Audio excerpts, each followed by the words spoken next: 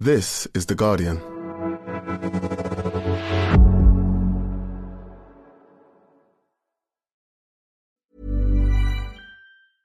Hast du genug von Werbung, die deine Comedy-Podcast-Party zum Absturz bringt?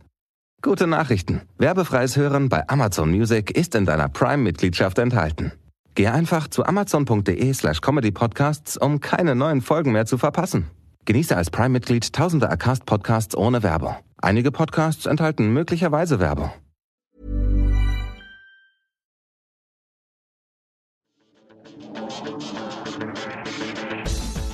Hello and welcome to the Guardian Football Weekly. It's a Europod and we'll begin by paying tribute to Der Kaiser, Franz Beckenbauer, who died yesterday at the age of 78. One of the greatest footballers ever, one of only 3 men to win the World Cup as a player and a manager. Then on to the football. Girona keep pace with Real in Spain. Inter and Juve both leave it late at the top in Italy. We'll do some Euro transfers as well. And then there's Manchester United's win in the FA Cup and the 4th round draw. What's Gary Mabbott got against Ange to give him that tie? All that plus your questions. And that's today's Guardian Football Weekly. On the panel today, Barry Glendenning, welcome. Hello. Hello, Nicky Bandini. Morning. Hi, Lars Sivertsen. Good morning, Max. It's a huge panel. Sid Lowe, how are you, Sid? Good morning. Yeah, and you have to stay for longer than part 1 because La Liga's in part 2. I mean, I think you can just do part 1. That was such a sleight of hand. It was fantastically done. And joining us for this bit from Munich, Archie Rhind-Tutt. Hey, Archie. Hey.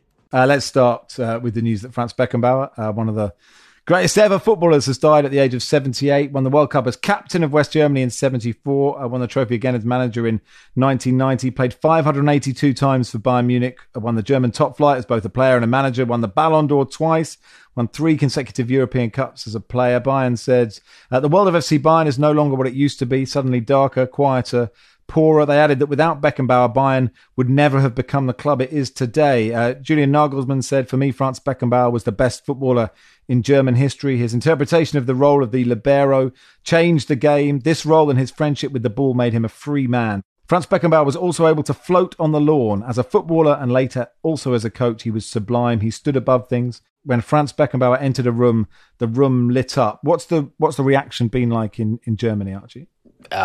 Huge. It is all-encompassing and is the headline, much like the person was. And it is impossible to cover everything that Franz Beckenbauer means. But a couple of people have said to me that in historical terms, he's the most important German since the Second World War. And you can understand why, because of the ambassador that he was in terms of how he helped rebuild the image of Germany as a player, as a manager, and more controversially, as an official. But it was, I think it's the feelings that of what he gave to so many people in this country that remain. How he was an innovator in his position, as has been mentioned there. He made defending sexy. And the word that I always hear again and again and again is elegance.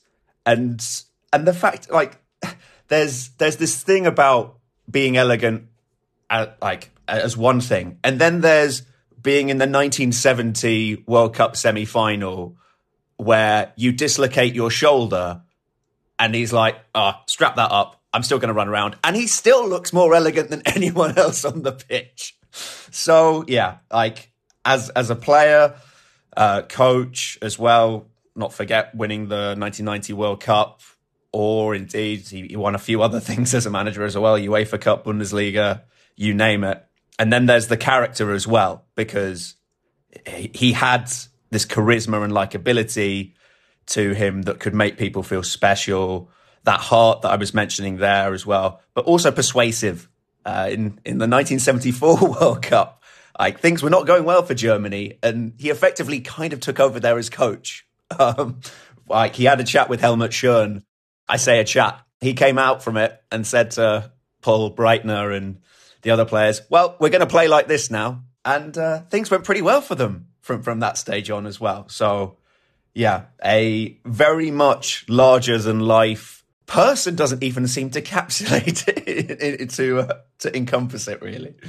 What's interesting about here, I mean, there are so many interesting things, right? But the fact that he's more famous in Germany than being a footballer, right? He's one of the most famous Germans, like you say, since the Second World War. But in terms of, he transcended Germany, he went beyond Germany in terms of football, Baz. Like, I've heard so many people saying, even in the playground when, like, I was a kid and I'd never seen Beckenbauer play, none of us had seen Beckenbauer play, he was sort of still mentioned in the playground. Like, if you tried to take it out from the back, rather than just, sticking it in row Z or launching it, someone would say, who do you think you are, Franz Beckenbauer? And that's sort of insane, isn't it? Yeah, I mean, he was a little bit before my time, so I didn't see him as a player, apart from, a few clips here and there and the odd old game. But, and it's always, I think, important to remember, for our younger listeners, that around this time there wasn't much football on television. There was very little, so we didn't get to see foreign players. Even if I was old enough, you didn't get to see much football. But everyone knew about him, and as Archie says, the word elegance is one that's goes hand in hand with him, always associated with him. I suppose Rio Ferdinand might be an example of an elegant centre back, more modern one. John Stones.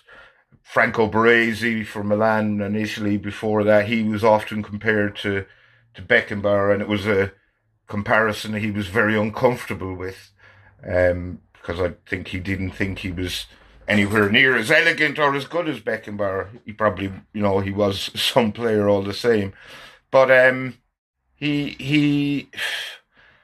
I think what I like, I don't like it, but, when a player of this stature dies and you're reading the obituaries and the pieces written by people who are more familiar with their work than you are, these little nuggets of information pop up that you weren't previously aware of, and that aren't necessarily pertinent to the person who's just died. And one I thought was interesting, that when Beckenbauer began his football career as a player, Bayern Munich weren't anywhere near the best team in Europe. They weren't even the best team in Munich, and they'd never won the Bundesliga, I think.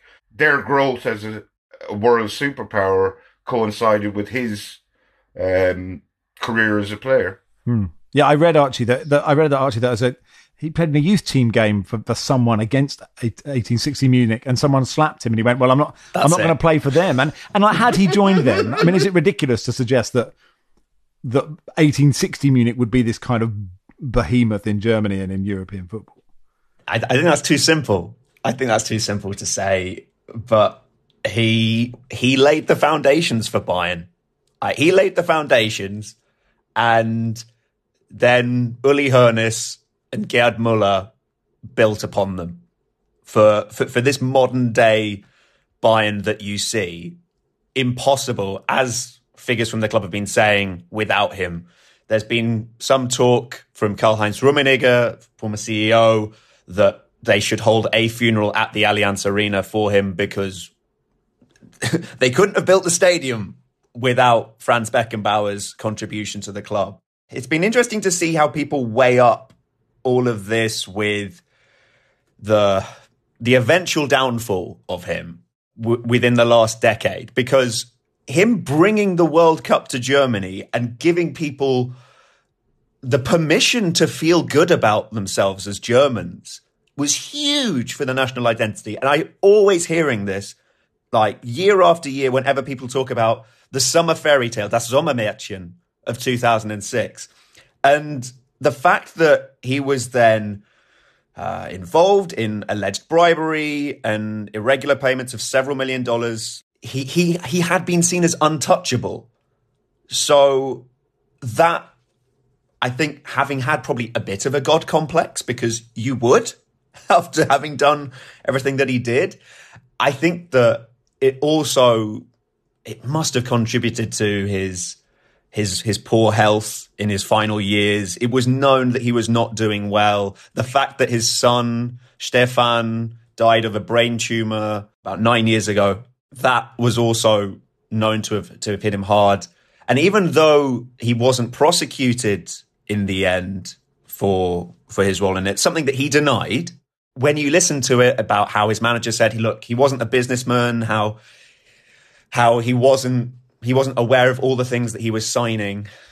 It's on the one hand difficult to believe, but when you look at the big picture now and the way that everybody is talking about him, I don't think Germans are like, well, Beckenbauer, what happened with the 2006 World Cup and how he did that, it ruins it for me. People are overwhelmingly positive, and like it plays a role, but I think that ultimately people are saying, you know what, he was still so important to us. Interestingly, on his position, Nicky, as lots of people are saying, like the original sweeper. I mean, I just texted Wilson to check because obviously there'll always be a Hungarian, right? And he said, look, not the first ever, arguably not even a sweeper, different to the Italian conception. I don't know if, how Italians would feel about Beckenbauer, a German being the original sweeper. It feels libero feels obviously such an Italian football position, right? Yeah, I suppose that's a tricky one to answer. The same as Baz when you're talking about someone who is a little bit before your time. But what I would say is that within Italy, without question, Beckenbauer is still used as this model to describe something. So you get a young defender coming through.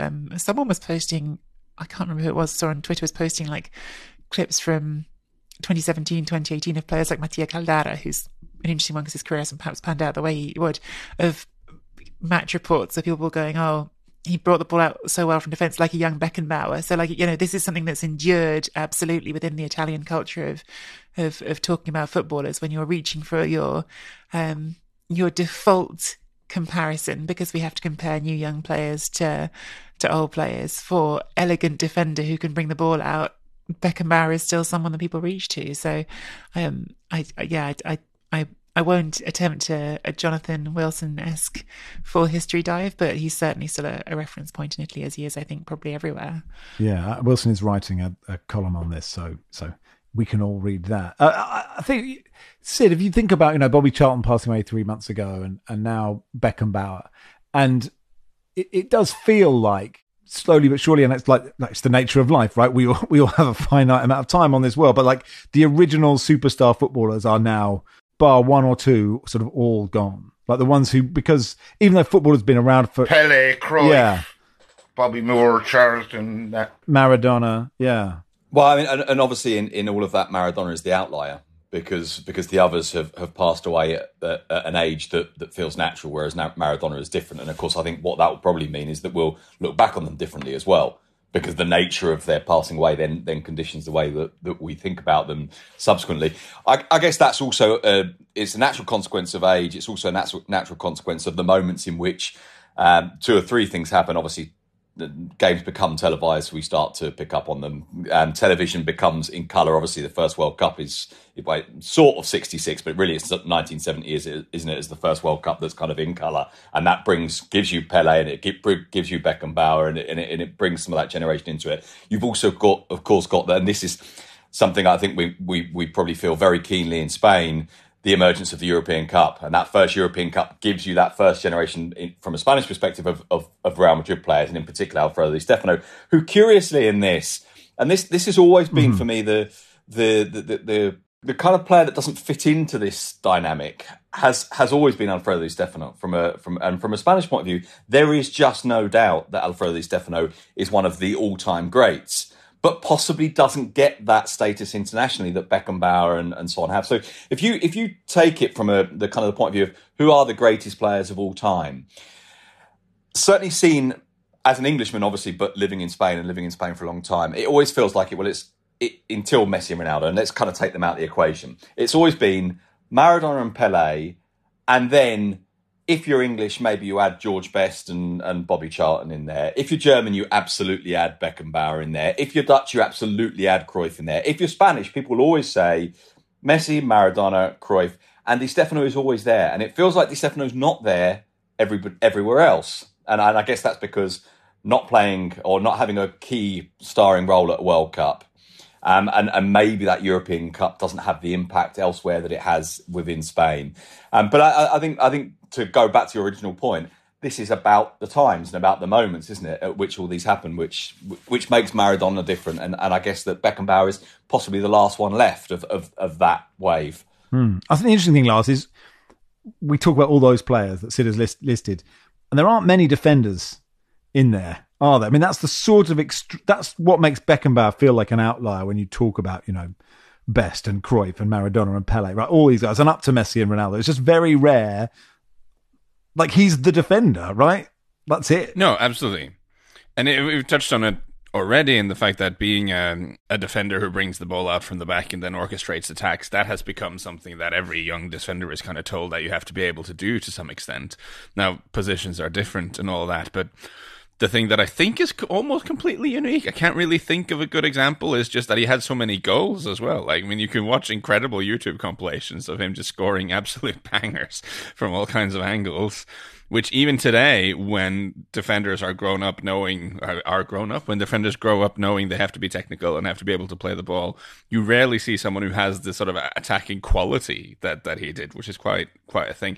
And it is, this is things we've touched on already in the conversation, but it's fascinating how he has such an incredible legacy, both in what he did on the pitch and changing some of the ways we think of what defenders can do in position, but also just being a huge part in building Bayern's dynasty off the pitch. And it's hard to think of an aspect of the sport in which he doesn't have a huge legacy, even going to the point of like commercialization, him being one of the first sort of commercially active, sure, put it that way, player. Very few men have worn Adidas quite like he did. That's part of why he's remembered more than someone like Di Stefano, is because he was involved in the first World Cup on colour TV. And these were big moments. And he was somebody who was very marketable as well. There was a big documentary on Beckenbauer that's been brought out on German terrestrial TV in the last few days, even, that has made a lot of headlines and is being watched even more now. And that's one of the points that it makes. There was a moment, Lars, where I misheard you, and instead of goals, I heard girls. And because that is also a point that is made in the documentary of his love life. There's an excerpt from Kicker magazine that I want to read you quickly. Even his missteps have a hand and foot. When son Johan was born 9 months after the club's Christmas party in 1999, after the club boss had got close to a secretary, Beckenbauer, who was married to someone else, commented with legendary casualness, "God loves all his children." So it tells you... It tells you, it gives you that insight that, yes, I think he liked all and enjoyed all aspects of life, shall we say. Like we are a whole, as a person, when we're all, leave this mortal coil, people look at all of our parts, don't they? The flaws, and the other bits as well. Sid, you wanted to come in? Yeah, no, it was just a really, really simple thing that you were talking about, the idea of him being a defender. And it just made me think that thing that you do, and certainly if you've got small children, you do this, where you inevitably endlessly draw up the best 11 of all time, and you're endlessly doing this, and you're writing it down, and it's amazing. There's always an argument, but who do I leave out up front, Pele or Maradona, or do I put Messi in, and does this guy get in? Does that guy get in? And how do I fit the midfielders in? And I'll tell you what, I'll just play a load of forwards everywhere. You never have that debate at centre-back. Yeah. It's really, really easy. It's Beckenbauer and it's done. In fact, it's finding who to put next to him, I guess, isn't it? Exactly. You just play one centre-back. You play Beckenbauer and then everyone else is a forward. Yeah.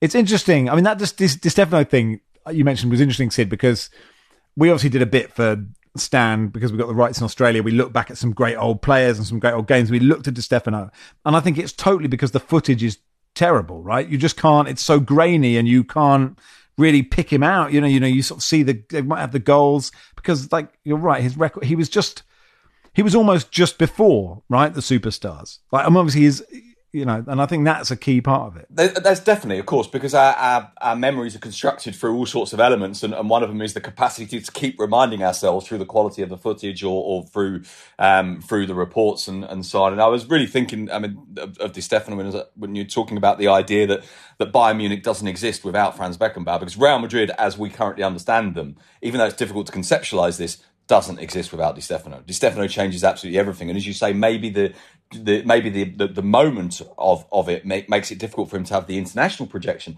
Within Spain, there's absolutely no doubt because of his impact. In fact, in Spain, in a way, if you kind of want to look back and say there's a player that everybody should talk about but they don't, it would perhaps be Kubala, who builds the great Barcelona team that then gets eclipsed by Di Stefano's Real Madrid. And you look back on that, and of course, quite apart from the whole debate about whether Di Stefano should and could have ended up at Barcelona, you also got the timing of the European Cups. That Barcelona team is almost certainly the best team in the world, but stops being the best team in the world just at the point at which the European Cup turns up. Now, so if the European Cup turns up 3 years earlier, everything looks very different. And I guess there's something in this that's sort of, it's serendipity up to a point, isn't it? There's a degree of chance about the moment, and was it right for us to be given this player that would then kind of, I don't know what the phrase would be, make this impact upon all of our memories. It's worth mentioning because we talked about 1970, like this seminal World Cup. The first in colour was the World Cup that Mario Zagallo won as manager of Brazil. And he shares with Beckenbauer, one of only three, along with Didier Deschamps, players to win the World Cup as a player and a manager. And actually, Baz, that is a sort of ridiculous achievement when you strip it back. I know Philippe is never that hot on Deschamps, but we should probably give him the credit that he deserves, right? I was actually just going to say, I don't think Didier Deschamps belongs in that company. And it's probably really unfair because obviously he does. He has done it. But maybe just not with as sexy a team or as in as sexy a way. But it's an incredible achievement. He won just World Cups, European Championships, European Cups, Ballon d'Or. He did pretty much everything the game has to offer. Just one little thing. Just before we came on or started recording, Archie said he's heard a lot of fun stories about Beckenbauer. Just wondering, are there any you might be able to share with us? Well, one of them was the Christmas party. The other one was he had an ad contract with O2 around the turn of the century. And as part of that deal, he was allowed to choose his own phone number. So he chose 0176 666 6666, which seemed like a simple choice. However, in the middle of the night, he then started getting calls that he didn't want from very horny men who were looking for erotic conversation, because six in German, sex, sounds quite a lot like sex. So people thought that was a sex line. So, so as a result, when I heard this, I thought, this is not true. And I've double and triple checked it, and it is true. Like, leading German publications have all written about this in some form. So the real question here is, how did he respond to these calls? It's one thing to have them call up. It's another thing to think, yes, this is Franz. Yeah. Shall we say? but hang on, Sid. I mean, the real thing is for the man who's looking for some titillation, to then find out that he's accidentally called Franz Beckenbauer, do you suddenly shift and go, do you know what? Just tell me about 1974. Would you like? That is the sexiest conversation of all time, to be honest. Total insanity. Here you are thinking you're just going to, you're ringing up some random line, and you get one of the greatest footballers on earth by accident. I mean, that's if France did, if he went along with it. Anyway. Thank you, Archie. Appreciate it. No worries. Good stuff. Cheers. Archie Rhind-Tutt there out in Munich. And that'll do for part one. Part two, we'll do a bit of La Liga. Hast du genug von Werbung, die deine Comedy-Podcast-Party zum Absturz bringt? Gute Nachrichten. Werbefreies Hören bei Amazon Music ist in deiner Prime-Mitgliedschaft enthalten. Geh einfach zu amazon.de/comedypodcasts, um keine neuen Folgen mehr zu verpassen. Genieße als Prime-Mitglied tausende Acast-Podcasts ohne Werbung. Einige Podcasts enthalten möglicherweise Werbung.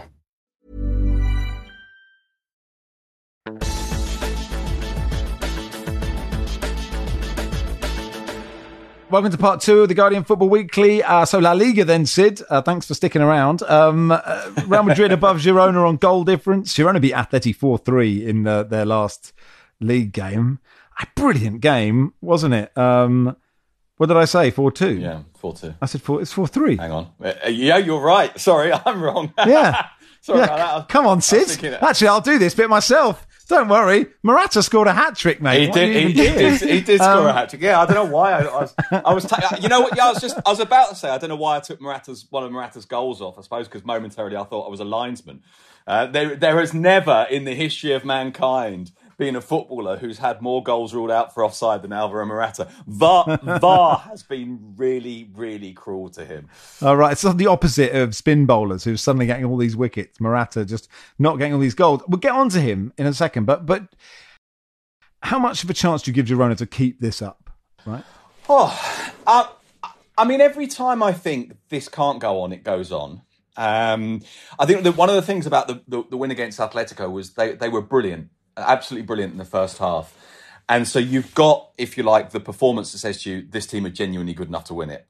Then you've got that other thing. And I know this is cliched, and I know it's too easy for us to fall into this trap of saying, oh, that's the Champions win, when you win in the last minute and you don't deserve it. Because in the second half, Atletico were absolutely brilliant. And Atletico were genuinely really unlucky not to have turned this round. They get it back to 3-3. They have loads of chances. They really should have won it. And they get beaten 4-3. So you've got this perfect combination from Girona's point of view of the performance of a champion and the slightly jammy win of the champion, if you like.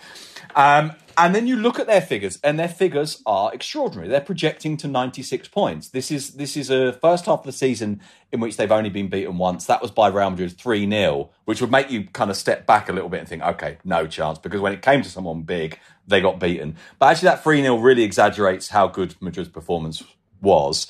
Then you add to it the fact that they're not getting injuries. Now, admittedly, they still might. But the goal scoring is spread all the way through the squad. So even if they do, you kind of feel like they would probably assimilate that all right. They, unlike Real Madrid, don't have Super Cup and they don't have European competition. Real Madrid have had lots of injuries this year and actually keep playing really quite reasonably well, keep getting good results. And you think, well, but at some point you sort of feel like, does this catch up with Madrid? Or actually does the opposite happen? The return of players means they start picking up.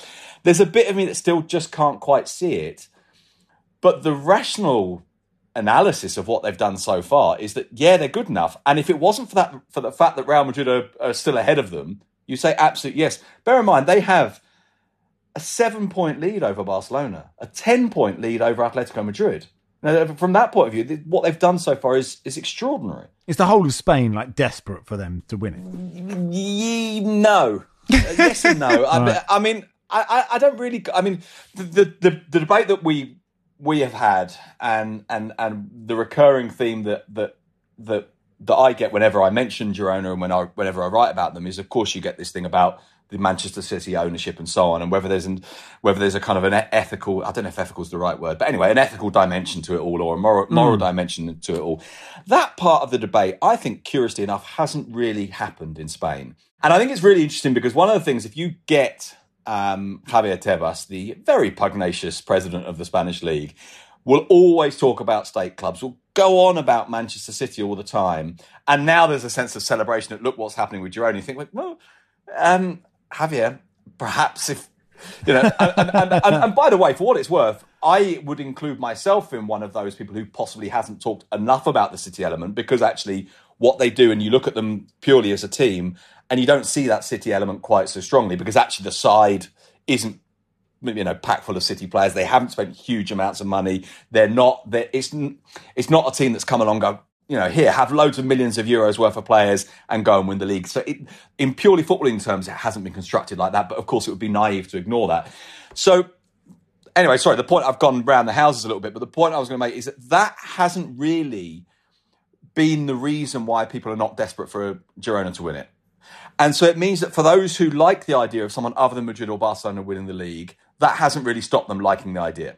And so there is a degree of people saying, yeah, this would be great and it would be fun. And the other element of it, and it's worth saying this, is they're really great to watch. You know, they're a really lovely football team to watch. I think it's been something like 3-3-2s this year, a 5-3, a 5-2, the 4-3 against Atletico now. They throw loads of men forward. They play really lovely football. They get into the area loads. They would be brilliant champions. And it's not Madrid and Barcelona, so that's great. But then, of course, therein is part of the answer to you. Does Spain want them to win it? Well, partly not because it's not Madrid and Barcelona. And I can't express enough how much this is a country dominated by Madrid and Barcelona in fan terms and in media terms. And so while there is an enjoyment about Girona, obviously you've got this big chunk of the population that's Madridista that's thinking, well, of course it wouldn't be good. And you've also even got that slightly Barcelona bit, which is thinking, well, hang on, there still might be half a chance that Barcelona recover here. For what it's worth, it's very interesting. There's a kind of a section of the Spanish media which was always leaned towards Barcelona, which is now very heavily leaning towards Girona, in part because of the people involved, because of the association with Guardiola. And obviously Guardiola's brother is a part owner, but also this idea that this is a kind of Guardiola-y project, because it's a big Catalan club, because of some of the people involved in the running the club and so on. And so I think there's a fondness. And I think actually if they did win it, everyone will go, wow, this is brilliant. But I'm not sure it's got quite the enthusiasm building that I'm assuming, I didn't live in England at the time, that I'm assuming that Leicester had at this kind of stage. Sid, I'm sort of curious, because you touched on it about maybe there's sort of being goals through the side and the lack of injuries clearly has been a big thing for them. Looking at the two squads, I'm not sure that either Madrid or Girona are going to be too badly affected by Africa Cup of Nations. I don't think either of them are losing huge pieces. But I was just curious to know from your perspective as someone who sees them more, which players in this Girona team are the ones who you'd be really worried if something happened to? Is it Dovbyk up front, who I know has been like a really nice addition, has been scoring goals for them? Like, what if there was someone who you think actually, if that person wasn't there, who is it? Well, the problem is, and I suppose this tells you that I shouldn't worry about any of them, is you say, which player would you really highlight? I could probably give you a list of 4 or 5, and you mentioned Dovbyk is definitely one of them. Savio on the wing is really, really exciting to watch.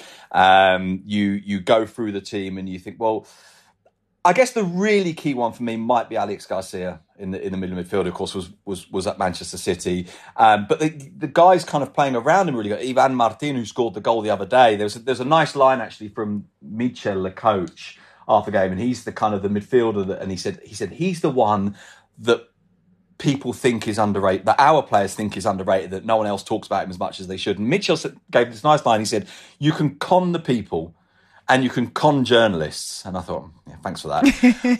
but you can't con teammates. And in the dressing room, he's the one that everybody loves. And so he's not someone I would normally have responded to your question with. But when you get a man... But you don't want to be conned, do you, Sid? You don't want to look stupid. So I'm now thinking how stupid I am, because I've just been conned by the manager who's just told me to like this guy. So I said, right, I like this guy, definitely. Perhaps it's a double bluff and he's absolutely shite. Do you know what? He's the one thinking that Barcelona are coming for Alex Garcia. Tell you what, maybe I can throw Barcelona off the scent and say, you want to buy this guy? You want to buy this guy instead? So, I mean, look, Dovbyk definitely would be a loss, although Stuani scores goals, but he's not quite the same player. I think Savio would be a loss. But I think the really big one would probably be Alex Garcia, who, by the way, Barcelona have come in for, but they haven't got any money. Yeah, that was going to be my question, Sid. Will they be able to keep him? Because there is, they seem to quite want him. But then there was also this whole thing of, if you're at Girona right now, surely you feel it's worth sticking out another 6 months of this to see where it can lead, because this seems to be quite like a unique thing that's happening at the club at the moment. Or if Barcelona wants you, you go. Is it that simple? This was the genesis of this was that there was an interview, and you know what? I think I'm right in saying it was in the week before Girona played Barcelona, so the timing was horrendous. And Alex Garcia basically came out and said, "Yeah, I'd love to go to Barcelona. It'd be great, wouldn't it?" And Michel, the Girona coach, said, "Look, he's made a mistake, but ultimately, I suppose who wouldn't in the long term?" But you're right. Right now, if I'm Girona, first of all, I'm telling Barcelona to sling the rook. And, come back in the summer if you like, but forget it for now. Also, if I'm Alex Garcia right now, I'd be saying, well, can we talk in the summer? But of course, that maybe it's an opportunity you wouldn't otherwise go. But the bottom line is, at the moment, and Xavi mentioned this the other day, he said words to the effect of, it would be good if we could buy a central midfielder, but we can't. I have a solution that will suit everyone. And my solution is that Alex Garcia stays where he is and then moves to Barcelona this summer.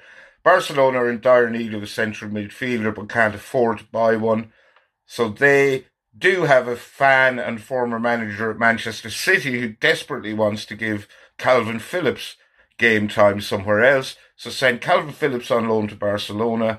He gets game time.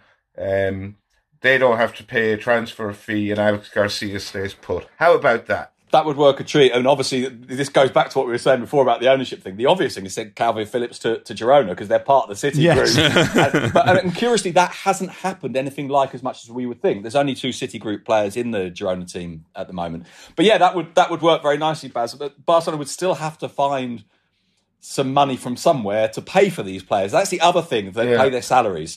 Barcelona have. So surely they have like a shed or something they can sell. Like there's always parts of that club that you can sell off for a short-term gain. I don't want to go into this too deeply because we could literally be here all the day. But just to very briefly say, one of the big things they sold has not been paid for, and this is one of the reasons why Barcelona have a problem, because that promise of I can't remember the exact total at the moment. I think it's 60 million euros hasn't actually been paid, and so.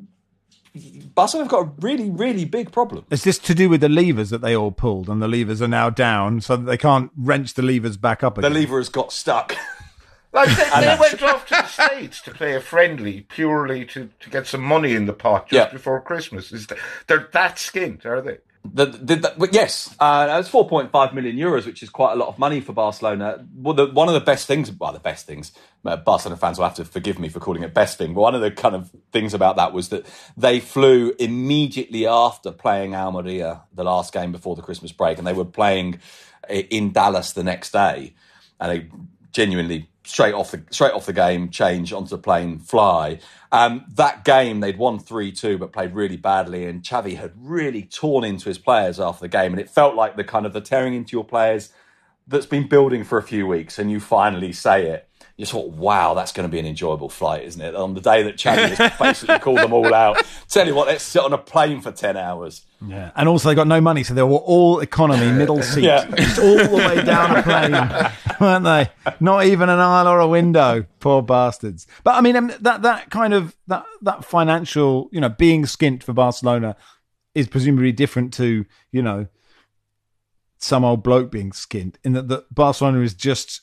There's no danger of Barcelona getting in serious financial difficulty. Well, it depends what you mean by serious financial difficulty. Obviously, floating in the background is always that question of at what point, if they ever reach that point, are Barcelona forced, well, you've used the word float, let's use the word float, to sell the club rather than elements of the club.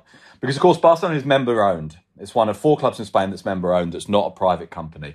At what point do they need to have either private investment, or does this club actually pass into private hands? Does it effectively get sold and no longer belong to its members? And that question does float a little bit. Now, in a way, I suppose what you could argue is that what they've done with these infamous levers is essentially privatise the club anyway, or privatise parts of the club, sell off some of the club's assets. Now, the choice for them, of course, has been, right, well, what most clubs do is they sell assets that are players. We've decided we'll try and keep some of our players and sell assets that aren't players. And I suppose that's legitimate. Why wouldn't you? And you look back on the, if you like, the financial basis of modern Real Madrid, and that was selling the old training ground, which I suppose in some ways you could say, well, that was the original lever. That was the first example of selling assets and using that to help you maintain the footballing side of the club. And I actually think it's more legitimate than people think. People look at this and think this is terrible. The problem is, of course, you're selling off future earnings. So you're selling off long-term stability for being able to fix things in the short term. And then if you don't get paid for some of those things, then you have a really, really significant problem. Now, the other element in this is La Liga's financial fair play rules.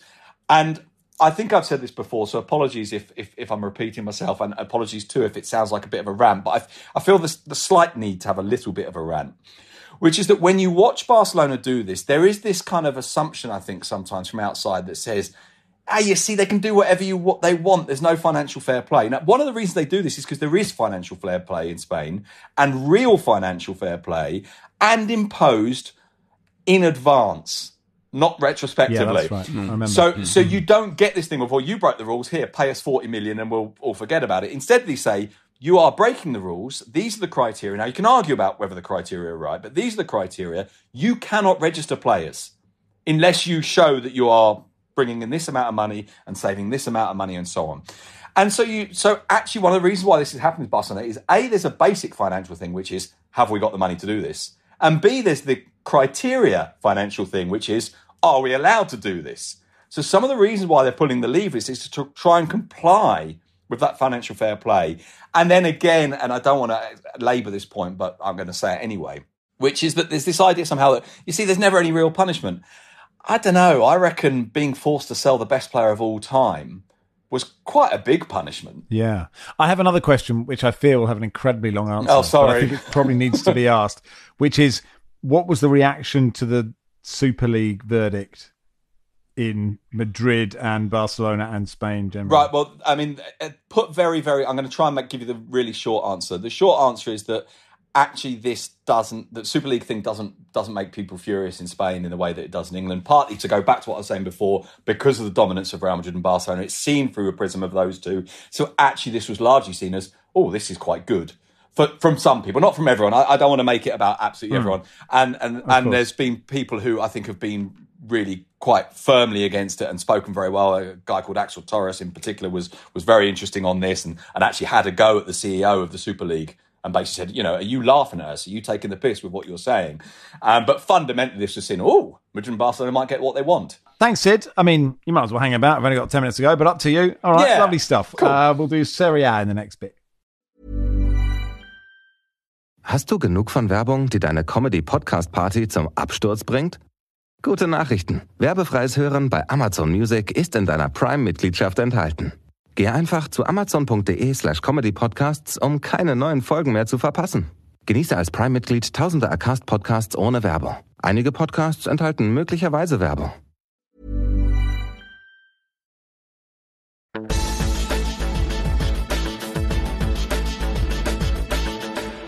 Welcome to part 3 of the Guardian Football Weekly. So, Nicky, Inter still top. They haven't been necessarily totally convincing in their last few games, but their last-minute winner against Verona, that last injury time against Verona was absolutely brilliant, wasn't it? Yeah, absolutely brilliant goal and brilliant moment for Frattesi as well, who's this player who came into this summer with quite sort of big expectations on him because he's been showing what he's capable of for the national team and has really struggled to get stars just because that midfield is so set and so some real sort of I don't know, I was going to say over the top. It's not over the top, but some really enjoyable celebration scenes, including somehow him ending up with far too much of his shorts down on top of the stands. That just, I don't know, was a moment of proper football joy. And then a few minutes the next day, you get Juventus doing the same thing, leaving it until very, very late and getting their winner against Salernitana at the end of the game which they'd been trailing. So it's been a real back and forth title race between the two of them with, often in recent weeks, it's been Juventus playing first and putting the pressure on Inter. For once, it was Inter who played first and put some pressure on Juventus, but it feels like the two of them are going stride for stride at the moment, which is very enjoyable to watch. Yeah, I mean, worth mentioning that if I was really concentrating during the highlights I watched, because it was like a 3-minute highlights bit of Inter Verona, and Inter's winning goal was like a minute in. I was like, how are there 2 minutes left of highlights? But then Verona got a penalty like after that, didn't they? Yeah. It was a chaotic game, and honestly, like it was one of those games for the first time in a while that made you think, actually, Inter aren't bulletproof. And I think this is what's sort of gradually ratcheting up, and the longer it goes on, making the title race more fascinating. Is Inter have been sublime for parts of this season. They've played some extraordinary football. They've scored some brilliant goals in which they seem to keep hold of the ball for minutes at a time before scoring. Really sort of great football. They have 12 clean sheets in 19 games. They've only conceded 9 goals all season. They've scored 44.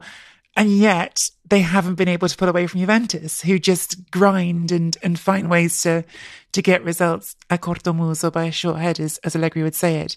And I think that the longer that goes on, the more you're getting this sort of stress applied to it. And this game against Verona was one which, between some refereeing decisions that didn't go Verona's way, between exactly as you say, right at the end of the game, you think it's over and it's still not. They don't get that chance again at the end.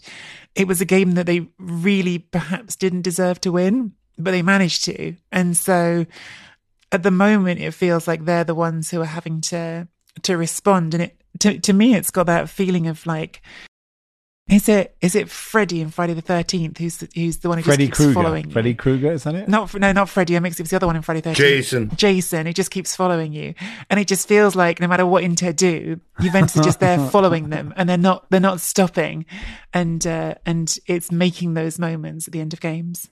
It's the T1000 on the back bumper. Right. Yes, yeah. It's still there. I got my Friday the 13th and my Nightmare on Elm Street. I'm confusing all of them. Anyway, Lars. But can you tell us anything about how Juventus are doing this, Nicky? Because I've seen them play a few times and they don't look good. This is no fun when you're watching this team, and on paper it's not a particularly scary Juventus team, and like you say, there's a lot of jammy 1-goal wins in there. So there's a lot that goes into it. I think there are some things that are genuinely good happening at Juventus, and I think that mostly when I say that, I'm talking about players from their next gen team. So Italy a few years ago reopened this opportunity for clubs to have teams operating in the lower leagues, a bit like has happened in the past with Spanish teams where they have Real Madrid B or whatever in the lower leagues, and they're able to blood players that way. Juventus have their next gen team, and they're starting to see the fruits of that with players like Samuel Lilling Jr., who scored at the weekend. Yildiz up front, who everyone's incredibly excited about, are starting to come through and have a mark on the first team, and that's part of it. But I think the biggest part of it is just frankly the management of Max Allegri, because talent for talent, this Juventus team is still really underwhelming. When you go through the team and look at the names in it, you don't think, wow, that's a Juventus team of the team that can win the league and boss everyone. There's a lot of players in there who I think are delivering at the absolute most of what they can deliver at. I think a really great example of that is Weston McKennie, who of course had this disastrous chapter at Leeds, has gone back to Turin, and he's playing the best football of his career. He just is. Now, Weston McKennie's ceiling is not, different position, but just because we've been talking about him as it's not a Franz Beckenbauer ceiling. It's a very different ceiling. But what he can give you, he is giving you at the moment. And I think that nothing sort of illustrated it better for me than their match against Roma recently, which they won. And Roma, like Juventus, have this sort of very uninspiring way of playing, but in the end, no shit. Yeah, but you don't expect that from a Jose team, you know. But this is what's fascinating, because both these teams are uninspiring. You look at them both and go, well, they're both uninspiring teams that want to win a game 1-0. But when you put them up against each other, you see that Roma really are just going to sit there in a block and get the ball to Dybala and Lukaku and go on then, do something for us. Whereas Juventus don't do that. They play football. They play through you. They've got actual systems. They've got the two mezzala, who mostly is Rabiot and McKennie, who will get up and down the pitch, who will make those runs.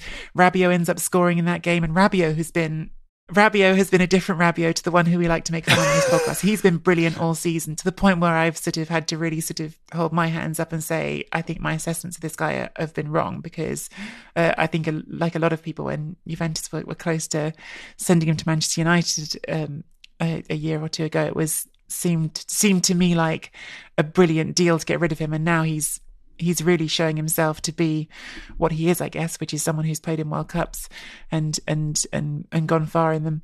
He's been brilliant. There's a couple of individuals I could say have been brilliant. Bremer in defence has taken a huge step forward, and I think is matured into the defender they hoped he would be after joining from Torino. I think he's a maybe world-class defender.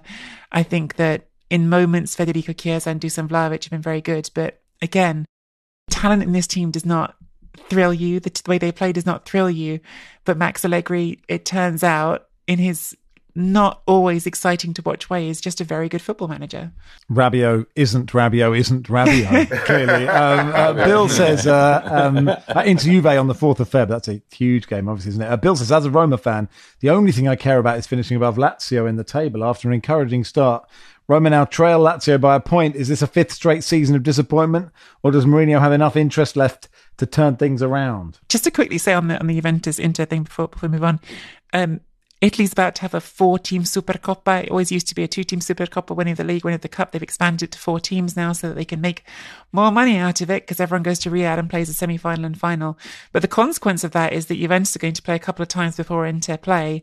So there's going to be a chance for Juventus to put even more pressure on by moving ahead of them, albeit with Inter keeping the games in hand. And is that a competition that people care about? Or is that the Charity Shield? Is it? It is effectively, it has been the equivalent competition to the Community Shield. I would say in Italy, it's always had a higher status than the Community Shield. It is a tournament you've seen teams want to win. I think this expanding it to 4 teams, oddly, is going to diminish that. I think it's going to make teams more annoyed about it because, especially with it being in Riyadh, it's a massive inconvenience in the middle of a pivotal point of the season that you've got to go and do. And as we get into the second half of the season as well, bear in mind, Inter are in Europe still. Juventus haven't had to deal with Europe all season. So it all feels like mounting extra things that Inter have to deal with in this title race. To get to Roma, I don't know what new there is to say about Roma, because it feels like this static situation where from the outside it can feel like infuriatingly dull football, but the fans in Rome still love Jose. Are they going to finish above Lazio? Lazio have had better results recently, but at no point this season have looked to me like a team that has fully understood how to move on since selling Sergej Milinkovic-Savic. They haven't really got an identity. They haven't got much verve about them. I think it's very, very plausible the way the league is shaping up that both of these teams are going to miss out on the top 4 and possibly the top 5 as well, which might be 5 Champions League places this season. Which one of them will be the better of the two? Roma, in the end, I still lean towards, just because of Lukaku and Dybala. When they're both on the pitch, that's good enough to beat most of the bad teams in Serie A. It isn't good enough to beat the good teams in Serie A, but if you beat enough of the bad teams, you might finish above Lazio.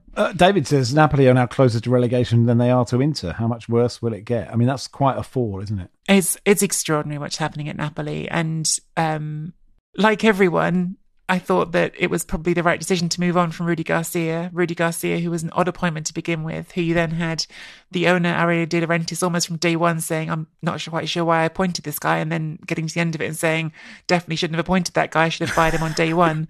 But you've replaced him with Walter Mazzarri, who has not been doing it at the top level for a while, and who has now led a team that scored 77 goals, I think it was last season, to no goals in their last 4 matches, and is about to lose Victor Osimhen to the Cup of Nations and Anguissa as well. It's hard to see where they're not going to get relegated, just to clarify that, because you talked about the relegation, so they're not going to. I think they need about 6 points probably to avoid relegation the rest of this season. But it's hard to see them bouncing back even into that Champions League race at the moment, because they've been so bad. And this weekend, losing 3-0 to Torino. Torino never score 3 goals. Torino, again, you're talking about a team that is averaging less than 1 goal per game this season. They're a competitive team. They're a stubborn team under Ivan Juric. They're not a team that scores 3 goals. So the way things are unravelling, Mazzarri isn't up to the job. Rudy Garcia was, I think, also not particularly a great appointment.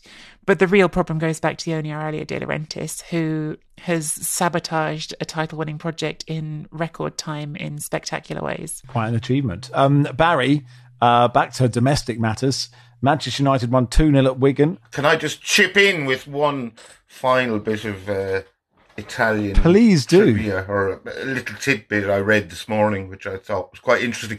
Leonardo Bonucci is about to terminate his contract with Union Berlin, so he can move to Fenerbahce to keep his hopes of getting in the Italy squad for Euro 2024 alive. Wow, that is an interesting tidbit. Will he make the squad? Is he going to be on that plane? Thank you.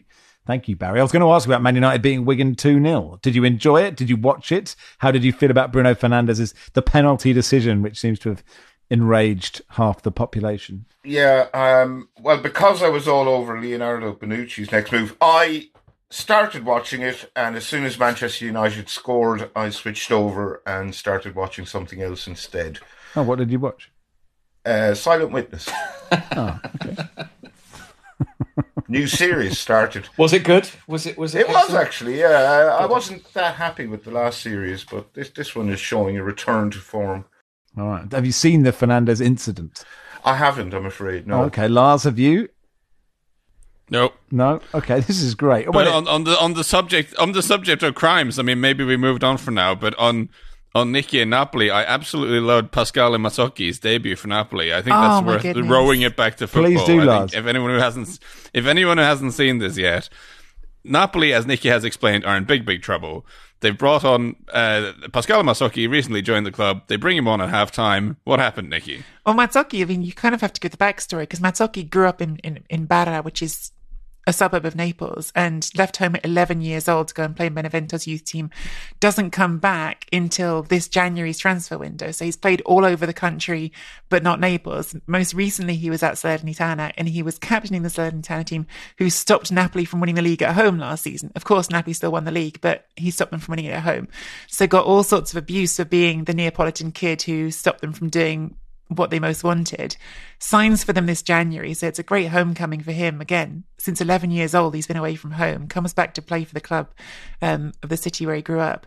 Comes off the bench at half-time in this game against Torino. They're losing 1-0, and is sent off within 5 minutes for a studs-up tackle that goes over someone's knee. So yeah, quite a sort of a journey for Mazzocchi. He touched the ball twice before getting sent off in his debut. He touched the ball twice and then put in a completely insane tackle and was promptly sent off. I think as far as homecomings go, it's absolutely remarkable. I love it. I mean, better touching it twice. And should be investigated. And Napoli have Salernitana next, isn't it?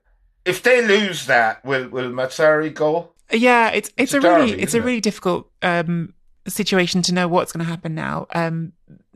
They're trying to fix things by signing players. They signed Mazzocchi. There's been talk about signing Samardzic as well this January transfer window. But which manager wants to walk into that situation now mid-season? Now, there's been talk about Antonio Conte because he was seen at the Torino-Napoli game. He's probably the strongest candidate you could talk about in terms of there being someone who's available, because rules in Italy prevent managers from coaching two clubs in the same season, so they can't go out and take someone off their rivals. Conte's available. He's a top-level manager.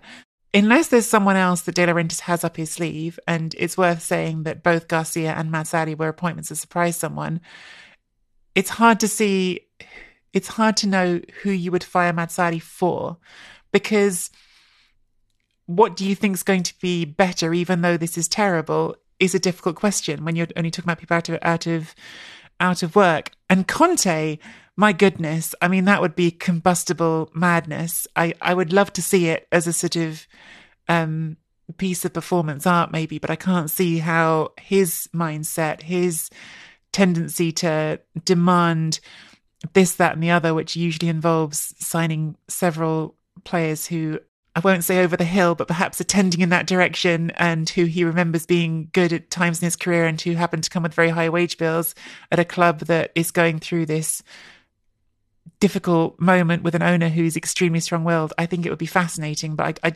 don't know realistically who they're going to appoint. What about Sam Allardyce? Maybe it's his time. Anyway, Bruno Fernandes was caught very lightly.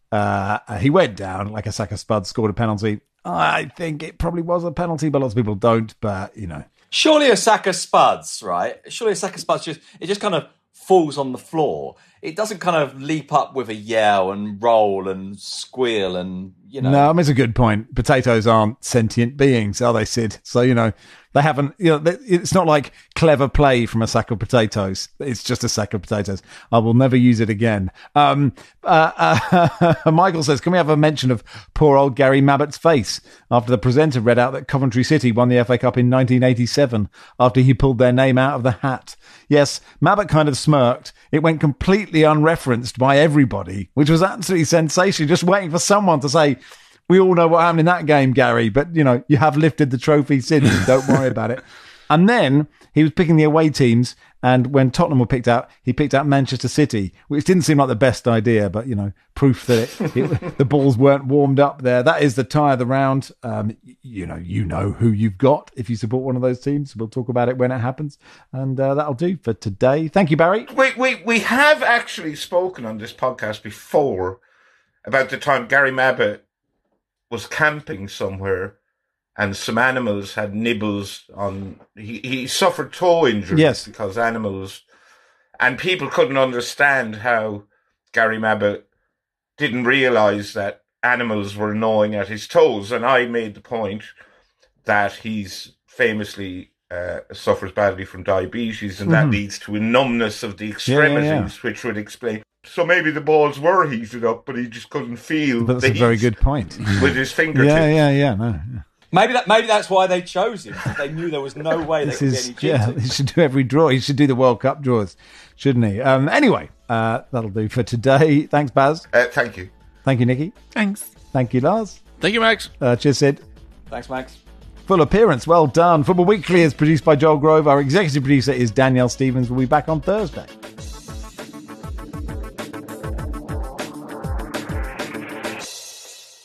This is The Guardian.